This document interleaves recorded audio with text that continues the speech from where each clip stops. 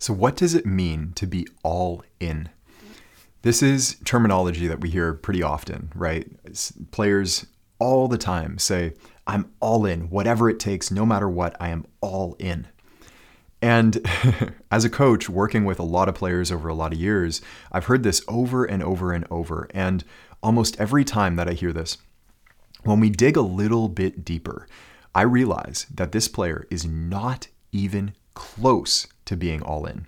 And it's not their fault. It's just simply that they don't understand what all in actually is. And for much of my life, I didn't understand either.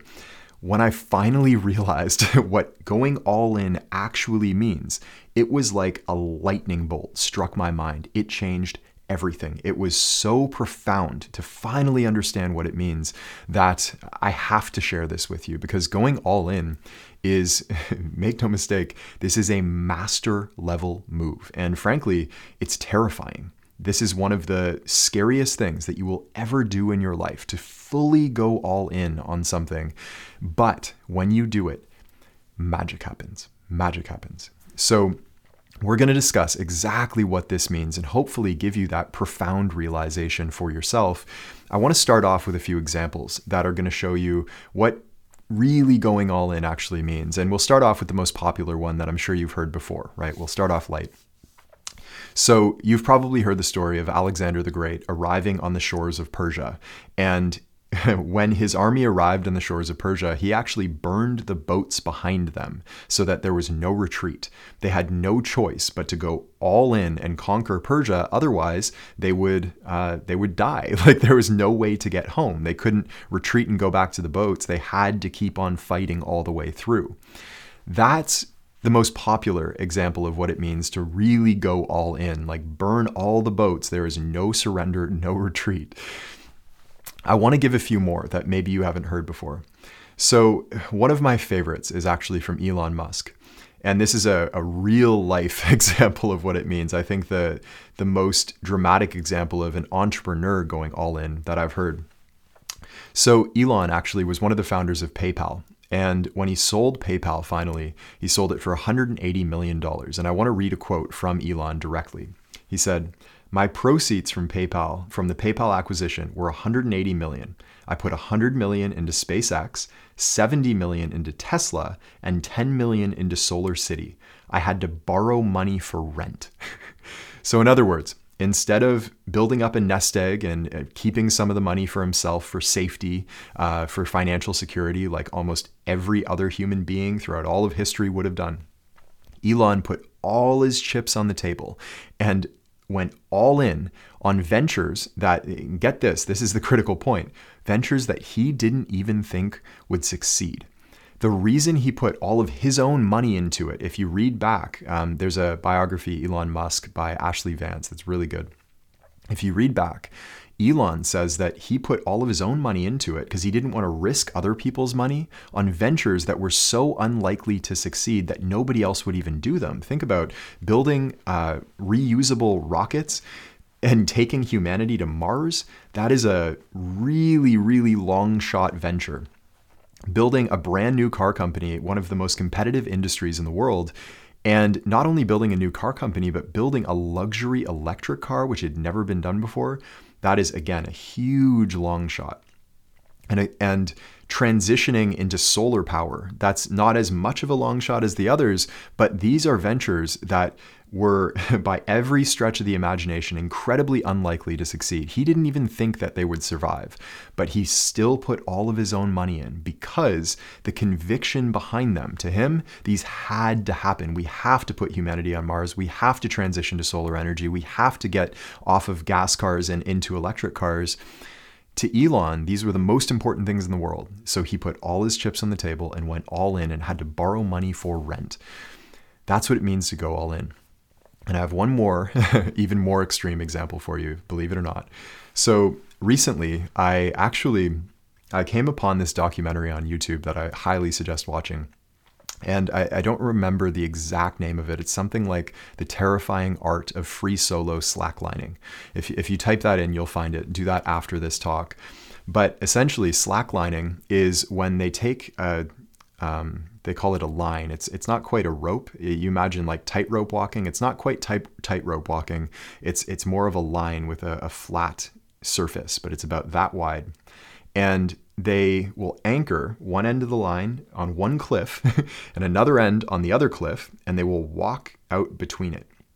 And most people will wear a harness and they'll strap themselves in. So there's actually very minimal danger. Like, a lot of people fall all the time and they're caught by the line, and they climb back up and they keep on walking. And so it's more of a daredevil extreme sport. And there's this huge community of people who do this out in British Columbia and Canada. And it's very, very popular. People get a big rush from doing this. However, a few rare individuals do what they call free soloing. So they take off the harness. And when I was watching the documentary, I started audibly, out loud said, no, he's not doing that. No way. I'm like white knuckling my couch thinking I cannot believe he's doing this. Hundreds of feet in the air. And I can't remember what the world record was. It was something like 600 meters, if I'm not mistaken. I might be unclear on that. But a long, long line that he has to walk. Takes off the harness and he walks it free solo. Nothing strapping him in. Walks across this line. If he falls, he dies, essentially. And he broke the world record doing this. That is going all in. Taking the harness off, burning the boats, putting all your cash on the table for the thing that you love. In other words, what it means to go all in is nothing less than giving everything you have. Everything. Okay? That's a profound idea. That's a really profound idea. It means there is nothing you won't do. There is no pain you won't endure. You would do it if you never got any recognition. You would do it for free for the rest of your life. If you never made money at it, it means that you would do it if it took the rest of your life. You mean it would do it. You would do it even if you failed. Remember, Elon did this fully expecting all of those ventures to fail, which they haven't, of course, because of the magic of going all in. But he expected them to fail. You would go all in for the thing that you love, even if it meant that you failed. And the analogy that I want to offer you here is the difference between really caring about something and going all in is the difference between a friend backing you up in a fight and a mother protecting her child with her life. The friend backing you up in a fight, if that other person pulls a gun, he's running, right? And you should run too. But that friend is out of there. There's a condition on that. Hey, I want to back you up. But if my life is threatened, The mother stands in front of her child, arms outstretched, and says, "You will not harm my child. I will die before I let you harm my child." She will take a bullet. Okay. That is going all in.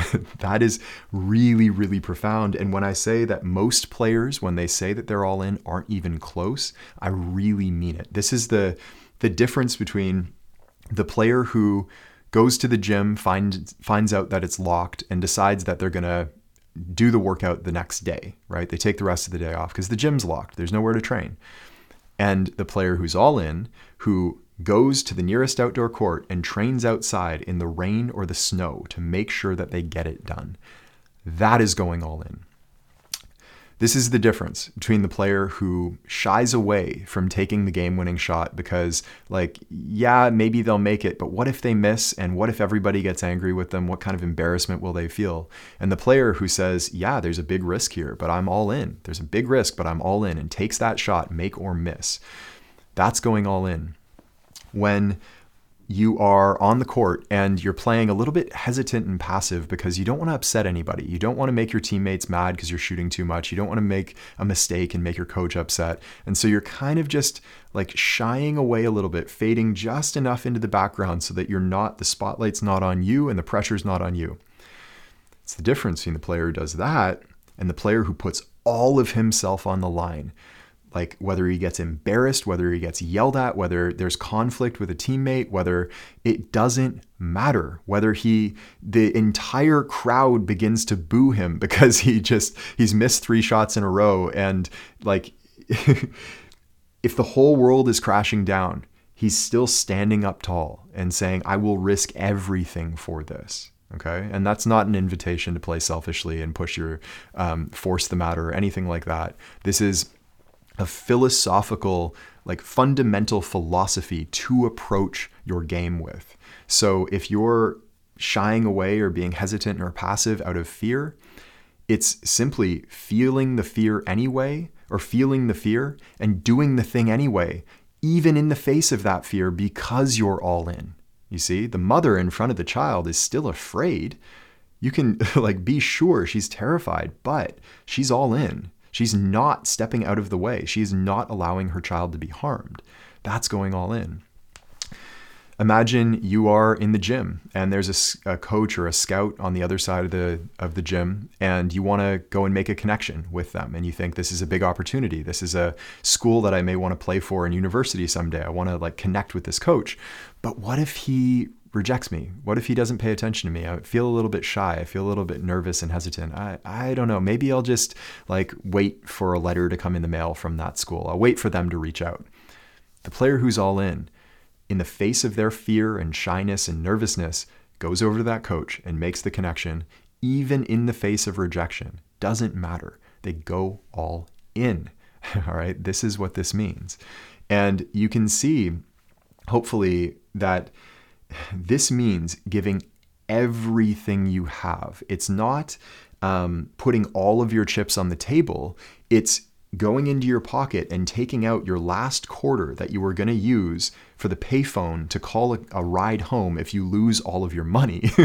It's putting that last quarter in there, burning every single last boat, not even having like a little canoe to try to escape off of the shore. If the rest of the army falls, it's like burning that canoe too and charging forwards anyway.